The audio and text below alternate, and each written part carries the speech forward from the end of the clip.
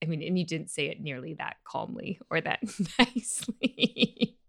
And I probably contributed to it. I'm looking at the salad in your teeth right now, and I'm wondering if this is going to work at all. Oh my God. I'm kidding. I love it. Stop. It's a joke. It's not funny. She didn't like it. She's gone. No, babe, it was a joke. Leave it in the podcast. Get your buns back here. Fighting with somebody that you love is never fun. And in the heat of the moment, our worst selves can come to the surface. Oh, it's so true. We can act out, we become defensive, and we say things that we end up regretting later. That's what we call fighting unfairly. But it doesn't have to be like that. It is possible to move through conflict with grace and generosity, especially if you put the right tools in place before things come to a head. So stick around. We're going to get into all this today on In Good Faith.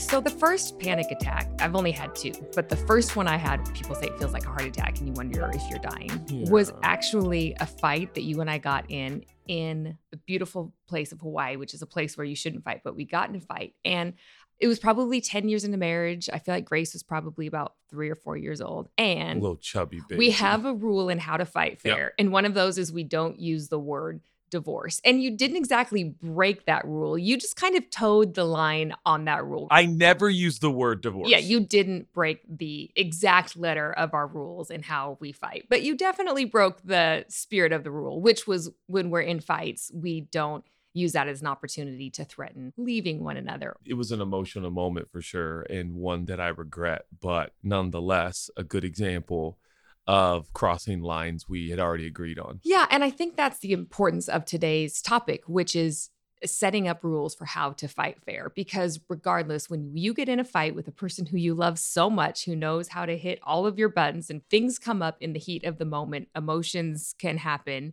And babe, what are you doing? What? I'm like literally trying to have a conversation with you, and you're just like, I'm with you. I'm thinking. Okay. Sorry, I'm sorry. What was I doing? Not looking at you? No. Oh, sorry. I'm with you. Don't you love it when you fight in an episode of How to Fight Fair? Okay.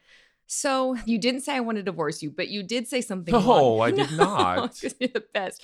But you did say something along the lines of, I don't know if this is going to work out, or I don't know if we're going to make it, or something along those lines. I believe the exact statement was, well, maybe this won't work out then. Yes. I believe I threw in a maybe. I will give you the maybe, but it definitely wasn't that calm. Let's be honest. You're in the No, emotions and throes of a fight and hurt and disagreement and all of those things. And here we found ourselves really fighting and hurting each other, which is never our intention. We love each other. We want to build each other up and support each other. But those moments of passion, those heated moments, we found ourselves breaking our own rules for how to fight fair. And it didn't turn out so well. Yeah, no, it didn't. And what we've discovered in 22 years of marriage is this idea of if you are pretending, hoping, wishing, or praying that when the heated moment arrives, that somehow you're going to instinctively, without preparation, just appropriately fight, it's not going to happen.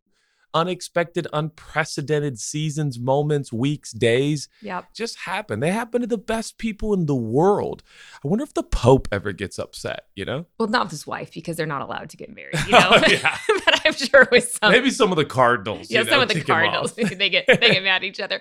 But I do think fighting is so important in a relationship, at least for ours. But even with friendships and with extended family and parents, for a relationship to actually work, there has to be tension and fighting, because we are individuals with our own agency coming into this relationship, and in marriage specifically, living life together day in and day out. And I feel like if we're not fighting, then we're not bringing our complete selves to the table. So first, I think fighting is important. There's going to be disagreements. There's going to be different points of view. There's going to be, I don't see it like that at all. So if you're like, I don't think anyone in marriage should fight, well, fine, put a different word to it. But the reality is you're going to have those days where it's like, I just do not agree. In fact, I vehemently disagree.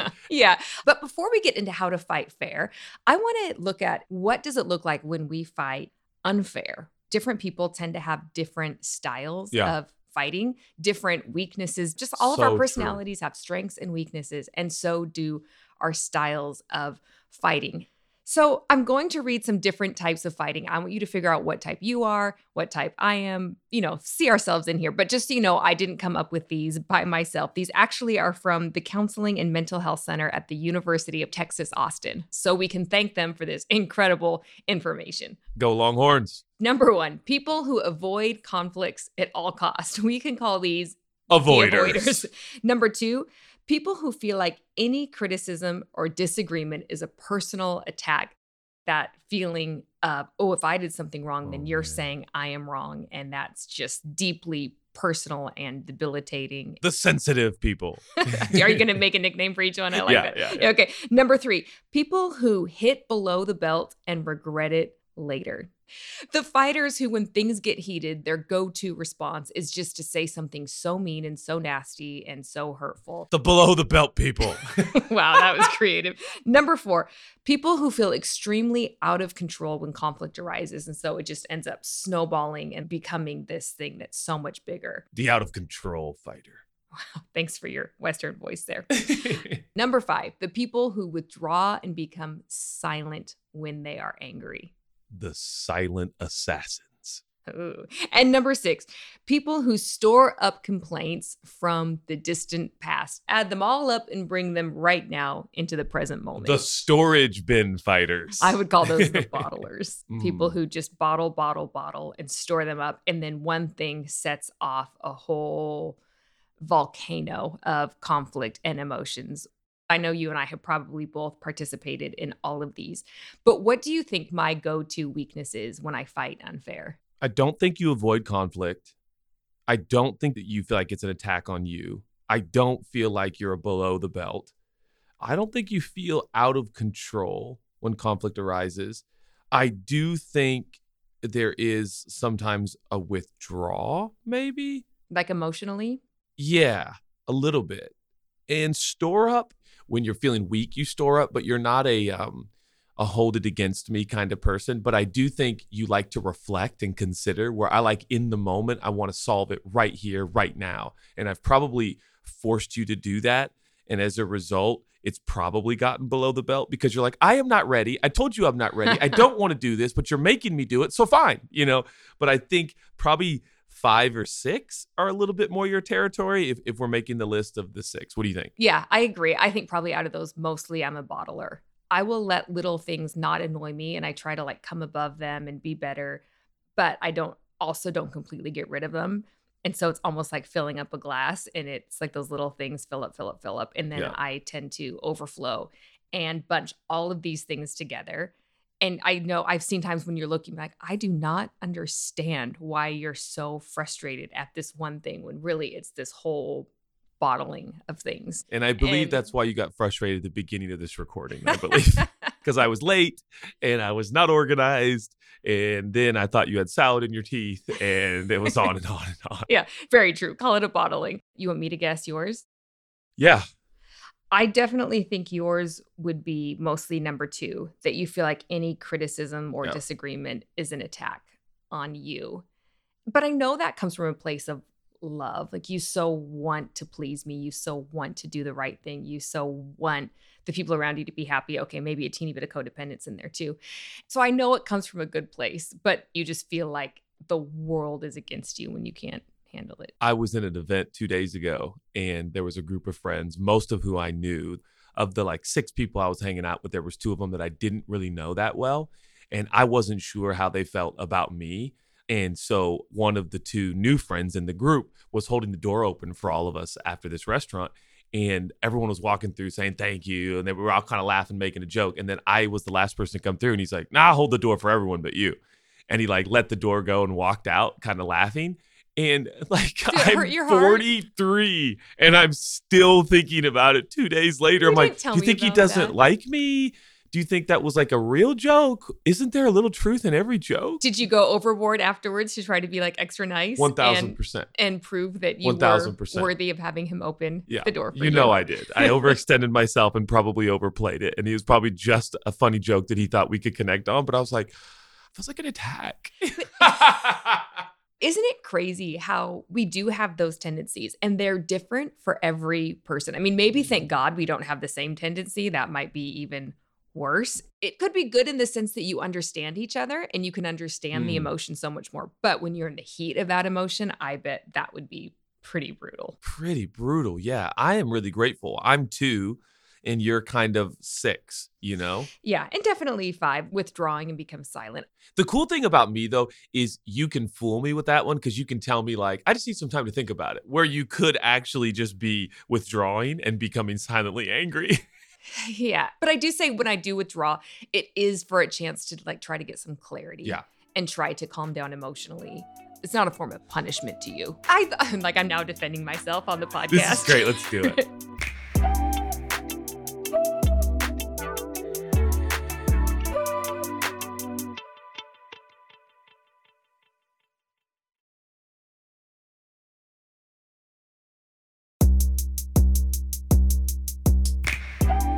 So how do we fight fair? What does fighting fair look like? And by the way, I definitely think fighting ugly is also anything physical, obviously below the belt, verbal abuse, hurtful words, emotional manipulation, Completely and abuse. unacceptable, Those are beyond a personality tendency, and those just go into the areas of being unsafe, where there actually just needs to be a complete removal of oneself from that situation. And you may need authorities and you may need professionals, to get involved there. And we want to be very cognizant, careful, and conscious of that. So back to this idea of really any relationship, fighting fair, but particularly a romantic relationship, a partnership.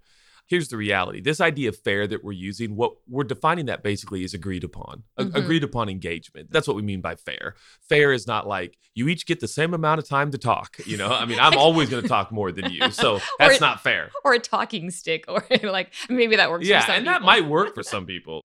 But it starts with agreed upon ground rules. When you're not emotional, when there's nothing on the table, start to talk about ground rules. And for instance, the story we started with is that the D word is just not allowed. You're not allowed to use divorce. And if we're honest, we knew, speaking of the spirit of that rule of engagement, that you can't really even insinuate. Breakup would also be a D word. And that's what I did. I crossed that line and said, well, maybe this isn't going to work out then. Yeah. And I think what's so important about having those ground rules is, first of all, it normalizes disagreements, and it recognizes at the start of a relationship or wherever you are that we are going to get into disagreement, conflict, fights. And our goal is that those are healthy and productive and actually can become closer and bring us together and not lead us to a place where we are going to be so afraid that this fight is going to drive a wedge between us that will be lasting and lead to either emotional distance or physical distance or an actual breakup. And I think one of the ground rules I've really appreciated over the years really is this idea of staying on the actual disagreement, staying on the topic, staying on the instance, not adding it up, not throwing in. You also... Not spiderwebbing. Spiderwebbing, yeah. That's been something that has really, really guided us. And maybe our incredible listeners are like, great, bro. Like, we don't say divorce. That doesn't keep you from it. And that is so true. It certainly isn't going to hurt. I think it's going to help if you don't use that as a threat, or that's not like in football or soccer, as we call it here in the United States of America, the ref pulls out certain cards, the ultimate red card. You just keep that in your pocket. You don't use it. But this idea of like, you can't spiderweb. You can't go, well, last week you also didn't do the dishes. And it's like, well, no, we were talking about how you hurt my feelings. And it makes sense that that's the first rule that you brought up, because that would be my personality as a bottler, would be to become a spider webber. And I didn't know that was going to be the first one that was going to come to your mind, but it makes a lot of sense. In the middle of fights, when we're emotional, when things do get heated, you feel hurt. What tools have we used to actually keep a fight on track, to keep it from spider webbing? There is one prevailing tool and thought that has helped me. It is as simple as saying out loud, and I have done this. I'm going to say something I don't mean. I need to just stop here. This isn't going to be good. This and isn't. Then you I'm don't go getting on to say yeah, it. You say that you are coming to the edge of saying something you yeah, don't mean. and then, maybe that's the tool we could give out. It's like, hey, I'm on the edge here, and you know that because of my disposition, which is increasingly emotional, sometimes my emotions override facts. That's the way I'm wired. And so when my emotions override facts, I blow things out of proportion and I say hurtful things. we used to have a fight fair, quote unquote, rule. Finish it before you go to bed. Finish it before we go to bed. Don't ever go to bed mad at each other. But whereas I'm an internal processor, you are an external processor. So you want to talk things out. You know, there's that ancient scripture. It's like, don't let the sun go down on your wrath. And so I took that as like a law. If you remember early on in marriage, if we got in a fight, we had to solve it before we went to bed. And there are some things you have showed me over the years because of the way that God's wired you and made you, where it's actually, could you give me a night or a day or a couple days, and then can we pick it up with a little less emotion? It actually, as we were thinking about this podcast, that's one of the rules that has changed. That is not a hard and fast rule anymore. I think we've learned. Do you remember like times in our past where I'd literally keep you up? We'd be in bed still, and you'd be like trying to roll over and go to sleep, and you're like, "Are you seriously doing this right now?" And I'm like, I just want to talk about it. It's like 1 a.m. We're exhausted. You're emotional. You're exhausted. That's when the bad fights happen. And by the way, in Hawaii, it was late at night. It was. I hadn't put that together. It was late at night. It was late at night. And I just was determined we were going to talk every detail out. It was honestly basically how we were handling our social interaction and our daily life. Yep. And you and I are such opposite in personalities that way. And I can see where you are so exasperated and just ended up at a place of, I don't know if this is going to work out. Because when you're in that and it feels so emotional and so real, it does feel hard to see an easy way out. So I now understand why you said that. And I have complete wholeness and healing because of that. Wow, so complete. Again, I think the idea of fighting fair and these agreed upon rules of engagement is they add some sobriety in the drunken emotion of the moment. It's like a drunken experience. You're just like, out of your mind. What? You know, and especially for me. And those agreed upon rules of engagement, when addressed, is like, nope, I agreed upon this. And the benefits now have been so clear in our journey. And maybe that's a little unfair, speaking of fair, to people who've just started. You're 9 months into a friendship, relationship, romance, and you're like, but 22 years in, the cool thing is that you keep at this, there is like this sacredness, almost a holiness to like, nope, that is something I agree on. And so when you or I are willing to go, hey, we're not doing that. There's this like sobriety that's almost instantaneous. Like, yep, you're right. We don't do that. Because that's going to hurt me. It's going to hurt you. Yeah, I feel like in the spirit of not spiderwebbing fights, of keeping the main thing, we actually have started to, at the beginning of a fight, almost identified. And it feels so weird and clinical when you're emotional and frazzled, but identifying, what are we fighting about? What is this fight actually about? Right. Because sometimes it is just so emotional, and that emotion just feels like such a tidal wave that it just knocks you over and you're sucked into this wave of turmoil and you don't really know what the fight is about. So in some ways at the beginning, identifying what are we fighting about and making sure that we're fighting about the same thing, to be honest. Totally. And think about movies just for a moment. A lot of the rom-coms, there's that moment in a movie we've all seen where it's like, just hold each other, just hug. And I have to give you enormous credit because I think you were way better at this and have been traditionally in our marriage, where you finally are willing to admit, I guess I just needed you to hold me. I guess I just needed you to hear me. I guess I just needed you to hug me. And man, when you're in the moment, you're in that drunken state of emotion. You don't want to do the simplest of things. And I don't mean to be trivial, and I certainly don't mean to be insensitive, but I definitely know some incredible partnerships that were ended simply because there was an inability or unwillingness to identify something as simple. I just needed you to hold me. And one day of no holding, and then a week, and then 6 months, and then 9 months and a year. We have met with couples, we have met with best friends who were unwilling to just go, I was wrong. Can you give me a hug? Absolutely. And it leads me to one of the keys that we have identified in fighting fair with each other. And that is a willingness to be vulnerable. And this is one for me is way easier said than done because normally when you're in a fight, you've been hurt, your defenses are up, you go into protection mode, and all of a sudden we're not a team anymore. It's me against you, and I need to protect myself and Wow. protect myself from you. And the last thing I want to do when I am in that space is to open up and say, the reason I feel like I need to protect myself is because you just hurt me. Normally, what we did in our early years is we'd get in a fight and I would be in that place instead of being vulnerable and saying, I feel hurt because you did XYZ or you made me feel small or whatever that feeling you made me feel. I just go into accusing you mode. I can't believe you, da da da. Don't you even care? I just go into accusing you of what you did wrong, which furthermore puts your defenses up instead of stopping and being vulnerable and saying, here's where I'm hurt. Whoa. And I feel like for us, that's been so significant because we do love each other and we do actually want the best for each other. And the first person who can actually be vulnerable and show their hurt, it's pretty amazing how so often then the real you comes out, not the defensive you, but the real you comes out who wants to help heal my hurt. Does that make sense? Yeah. And I'm going to make a statement in regards to that. More often than not, particularly in my situation, in my emotional disposition, in the way that God made me, I oftentimes get hung up on something that isn't the real root of pain. Or it's that I feel like you're not happy with me, or I feel like you didn't hear me.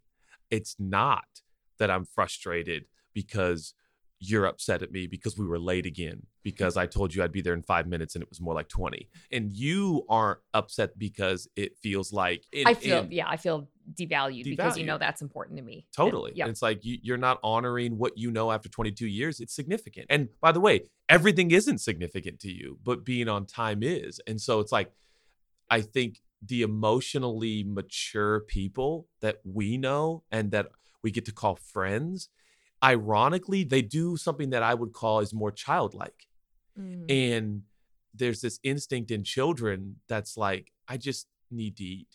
You know what I mean? Kids, as simple as that children sounds. are so good at asking for what they need, at crying for it, at begging for it, stomping their feet, whatever. But I feel like we end up as adults and we feel like we need to mature from that. We become so proud and so independent and self-sufficient that we actually are not great at asking for what we need anymore, whether it's to be held or to be listened to or be acknowledged that I actually just felt devalued in that moment. And can you just acknowledge that? I know it sounds dumb, but sometimes those are the things that you need to dissolve the emotion and come back to a place of connection. Because post fights, we talk about post fighting sex all the time. It's so common in our culture, but there is a fresh makeup sex. Makeup sex. Thank you. Post fighting sex. Nobody says that. No one says that. It's totally makeup sex. But there is that intimacy after a fight that's truly been resolved and actually gotten down to the core and been vulnerable and opening up that is really special and almost is worth the fight to get to that place of intimacy. But you have to be open to do that childlike thing that you were talking about. Do you feel like we do that in our marriage, and when and how does that happen? Meaning, if we're in a fight, heat of the moment, do you say, can I tell you how I really feel? Because I do feel like we have installed some sort of system where I'm able to say, I just feel really insecure. I just feel like you're not happy with me lately. How do we do that? I think for me, that's where I do sometimes need some distance. When that like drunken state of emotion comes in, or I'm picturing it as a tidal wave and it's just coming at you from every angle. We are beings who have a mind, but we also have emotions. And sometimes our emotions are feeling something that our mind doesn't recognize and understand yet. Wow. And for me, taking time to identify what are my emotions feeling and getting it just from that flood of emotions into my mind, I kind of need some space away sometimes. And I think that's where that has been beneficial for us, when I can just get some space and take a walk, take a drive, and just try to discern what am I really feeling and what am I needing and what's going on, and to connect my heart to my head a little bit. It's the thing behind the thing. It is almost always the thing behind the thing. This morning, it's not that I made a joke about the salad in your teeth. It is compounded from, it's time to record the podcast and I'm somewhere in my robe downstairs pouring coffee. And you're like, for the love of the angels in heaven, please come upstairs. And the ability to have an environment that is prepared is so helpful. And we've said it before, I think in our experience, and this is a really interesting moment because I want to know if you agree. Gosh, we've been trying to help people in community and church and leading and pastoring and teaching and preaching for 20 years at least, Yeah, 22, 2 decades. 3, yeah. In almost every case, it's a molehill, almost always, that becomes a mountain. I'm not saying that it's insignificant, but it's very acute and specific. And it's not typically this mountain of like hurt and pain over 40 years. Do you know what I mean? I agree and I disagree. Okay. Sometimes it takes the mountain. Sometimes it takes the flood of emotions to actually get down and dive into what is the thing behind the thing. And if that can never be communicated or dealt with, I feel like a drift happens in a relationship and intimacy is lost and you all of a sudden aren't on the same page. And so I think it can be a molehill or it can become a mountain if it's not dealt with and addressed when it's small. Not that we nitpick at each other, but we also don't let things grow so big that which is my problem, which is explosive and bottling. Yeah, I mean, it's a form of keeping score. And that really, really is tough. When you keep score in a friendship, a relationship, a romance, may God help you. Yeah, which is one of our rules. And we had to deal with this early on so much we don't even use this verbiage anymore and actually haven't had to think about it in a while. But not saying the words you always and you never. I know it sounds so huge simple, rule. but thank you for remembering that one. But even, I was frustrated that you were late this morning. Mm-hmm. That would have escalated so much if I would have said, you're always late. Do this. You always do this to me. Because it's not true. You're not always late. That's just the times that I remember and are standing out to me right now because that's what I'm annoyed at. I know what else it was, though. In the what? Oh. How does body language affect all this? When you're in a fight, what does body language say? That's so true. And I actually think that's something that you and I haven't dug down in and got really specific for what our rules around body language when we're fighting. But we probably should. Because what do they say? 90% at least of communication is nonverbal. Well, let me be clear. I couldn't disagree more. Oh, okay. So I feel like body language is a enormous part of particularly your priority. Body language is important to me as a public speaker. Square your shoulders, open up your heart to the audience. Like, some of these values that I hold very, very dear and some that I try to teach younger communicators all the time. And I think what I do, probably subconsciously, is that when we are having a disagreement, I will use body language to say something to you. And I think it's not healthy and it's not good. And I have found over the last 2 decades that you're like, what are you doing right now? And that statement usually is connected to my posture because I'm typically, square shoulder, stand up straight, lift up my head kind of guy. And I will use that to send a message, and embarrassing to admit, but I do. And you're very consistent at going, hey, can you sit up? Can you look at me? Like, we're grown-ups. And I don't think I react to that. I think I tend to kind of go, yeah, you got me. You're right. Yeah, not using nonverbal cues as a further means of hurt. I mean, eye contact in all the research and all the science and all the data tells you like it is a big, big deal. In fact, recently you told me a proper cheers when you're going to dinner or having a meal. To cheer someone, you actually have to look them in the eye. And that's part of the deal. And so I have been doing that lately. Yeah, you have. I've appreciated it with you and your sparkling water. My sparkling water. And your little Chelsea cheers. drinks alcohol. I do not because I'm more holy. Congratulations. You're such a holy man of God.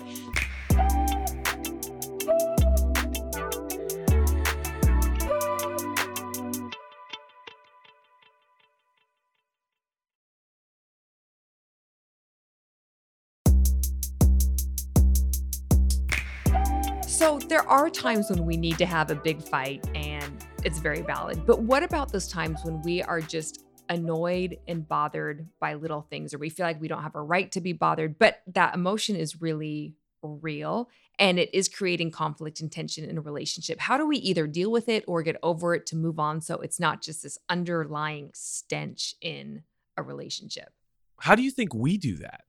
Oh, way to turn the question back on me. I appreciate it. You know what I do think is after 22 years of marriage, it has been so helpful learning to choose our battles, to determine what are we going to fight about and what are we not going to fight about. There are things that I know I love about you. You are who you are. You're probably never going to change. And if I still kept either being bothered about them or fighting about them over 22 years, we would just have a lot of unnecessary fighting for something that actually isn't going to be resolved. So I would say, first, a willingness to choose our battles. And unfortunately for us, I think that came through hard fought time and experience of having Yeah. unnecessary fights that caused us unnecessary emotional energy and drain. And having gone through a few of those, it's helped me to realize, okay, I'm bothered at this, but what am I going to do with it? I'm either going to get in a fight over it, and that's not going to be worth it, or I'm just going to make a choice to not be bothered by this, or go have a conversation with God about it, have a conversation with a trusted friend, and get it out in a healthy place, somebody who can give me proper perspective to say, hey, Judah does that, but he's da da da da da, and get a hold of yourself, Chelsea. Yeah. Learning to understand each other. And I would say it's the conversations before those moments where it's like, oh, wait, I know what Chelsea's doing here. And that helps me kind of go, all right, grow up, adjust your attitude, and let's move forward. So that tool for me is what has really helped avoiding making something more than it needs to be. Yeah, that's so good. I can't help but think of Proverbs that says, above all else, get understanding. Whoa. And trying to come to a place of understanding of why this person is doing the things that they're doing to bother you. And getting that is often so helpful in being able to move on from it. So what would you say to people who find themselves in a place where they've gotten in fights, not fought fair, maybe used a low blow, used a silent treatment, and they actually never got to the root of the problem and ended up with genuine hurt in a relationship that just caused maybe 1 degree of distance, and then it tries to happen again in another degree of distance. Yep. And couples who have found themselves just drifting from one another or hurt by each other in a way that maybe hasn't been resolved. And so fighting feels very traumatic. After that fight in Hawaii, fighting after that was not an easy, pleasant thing, because it was like there was this extra level of trauma of, Could this be? Is Judah going to threaten? Totally. An extra layer or two of defense is up, and it's even harder to get to that root and even harder to get vulnerable. Where do people start to get out of that cycle? Well, and thank you for using the word drift, because I think the reality of fighting unfair or fighting unprepared, what ends up happening is it fizzles. When fights fizzle as opposed to end, I think they tend and trend towards drift. And so it's like, all right, whatever, I'll never be heard. She doesn't get it. He doesn't get it. They don't get it. If the big thing on the table today in this podcast is like, I don't want to lose this friendship, or I don't want to lose this romance, I don't want to lose this marriage, I think you've got to look less at the demonstrative, like defining moments. Slam the door, get in the car, go on a drive. That's because you still care. It's the drift. It's not worth it. Who cares? It's that What's the movie. big I deal? think it's Life as We Know It. Is that the one with Katherine Heigl and You've Got Mail? Like, that's the only one I go to. Basically, The Notebook? Wait, what? There's this line that says, I'm divorced from my spouse, but if we would still fight like that, we'd still be together. Yep. But at least there's an element of showing that you care. But when you said, whatever, that was so powerful to me. In so many ways, I feel like that is more destructive than the hurtful words, the below the belt, the withdrawal. When you get into a place in a fight where it's like, whatever, Yep. I'm just not going to try anymore. I'm either not going to try to understand, or I'm not going to try to be understood. That puts up just 1 degree of drift in a relationship. You've given yourselves over to believing, I either can't be understood or I can't understand this person. It's that scary point of do whatever you want. I don't care. That's what we're trying to avoid, because in fact we do care. And the more you say you don't care, it's because you do care. I think our passion today is to encourage people in any relationship where you feel the drift. That's what we're trying to avoid in these relationships. So what we are suggesting is, if possible, you may need the help of a professional. You may need the help of a therapy retreat. You may need the help of online therapy, which we're big fans of therapy in all of its many forms.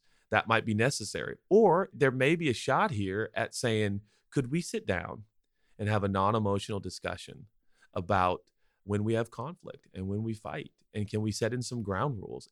Ironically, the conversation about ground rules when you fight might end up leading into some actual conflicts and disagreements that are unresolved. Yep. And it might become a very distinct and healing process. Absolutely. I think about, we recorded a podcast about forgiveness and how important that is. But what forgiveness is not is sweeping something under the rug. If you have been hurt and traumatized through fighting, forgiveness is important. Not in the sense of just sweeping it under the rug and pretending like it never happened, but actually having a conversation to say, okay, what are our ground rules for how to fight fair? So, Yes. toolkit, how do people have that conversation? Where should it start? We want to give you some questions to ask. And the first question is, what kind of fighter are you? I'm going to review them here. There's 6 fighters we've defined today. I'm sure there's more, but here's the 6 ones that kind of stick out to us. Number 1, you're the avoider, avoid conflict at all cost. Or number 2, you feel any criticism or disagreement is an attack on you. Or maybe you're a number 3, you're a below the belt, regret it later kind of fighter. Maybe you're number 4, you feel out of control when conflict arises. 5, you withdraw and become silently angry. Or number 6, you store up the compliments. You store up the complaints from the distant past. You're probably somewhere in there, maybe a combo of 2, which I found is probably true of us. And so let's start the conversation by saying, okay, 1 to 6, what kind of fighter are you? And then the follow-up question is, what does fighting fair mean to you? Before we even get into the minutia and the details, what does that mean to you? Yeah, I love that question because it's personalized. We all have our own past. We all have our own trauma. We all have our own triggers. And being able to identify that to your spouse or the person you're in relationships who loves you and doesn't want to intentionally hurt you, to be able to say, you know what, if bowing up and getting big is very scary to me because I was abused as a child, then that needs to come out as one of your ground rules. That needs to be a very personal conversation based on your own past and history. Yeah. What are some of the behaviors or words that cross into unfair fighting territory? When does the fighting become unfair to you? And you might need to get your laptop out and write these down, or even a pen. Whoa, what a concept. and write it down on a piece of paper and start listing them out. Let's build a plan here. Let's get super intentional. Yeah, and I think the last question is, what are some tools that we can use to help each other diffuse conflict and fight fair? Yeah. And here's my last piece of advice for our toolkit for the day. And that is that if you feel like even this conversation is going to lead to too much of a fight, that you cannot imagine even having this conversation with your significant other without blowing up.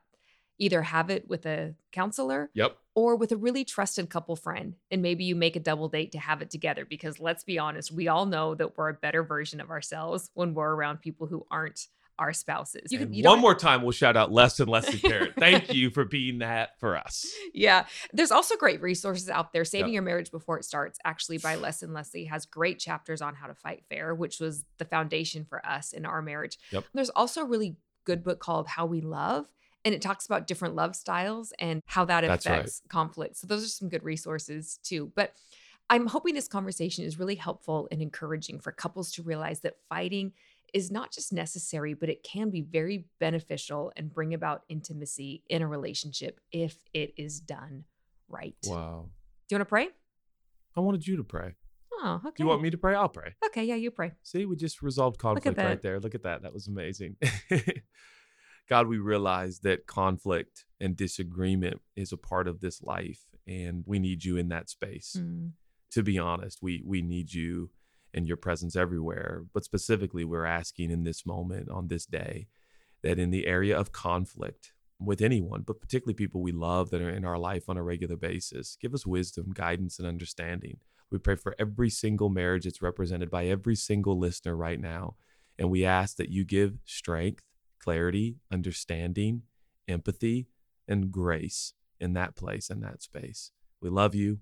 Thank you for the opportunity to share thoughts and understanding to hopefully add to people's path and journey on a daily basis. We pray all this. Amen. Amen.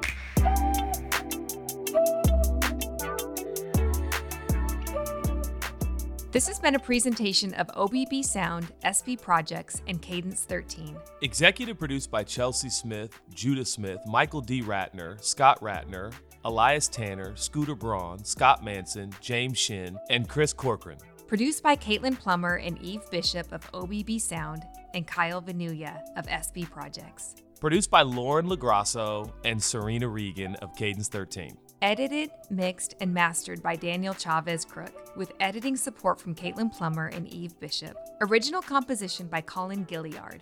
Production support from Kristen Crosby and Dylan Martyr. OBB Sound is an OBB media company.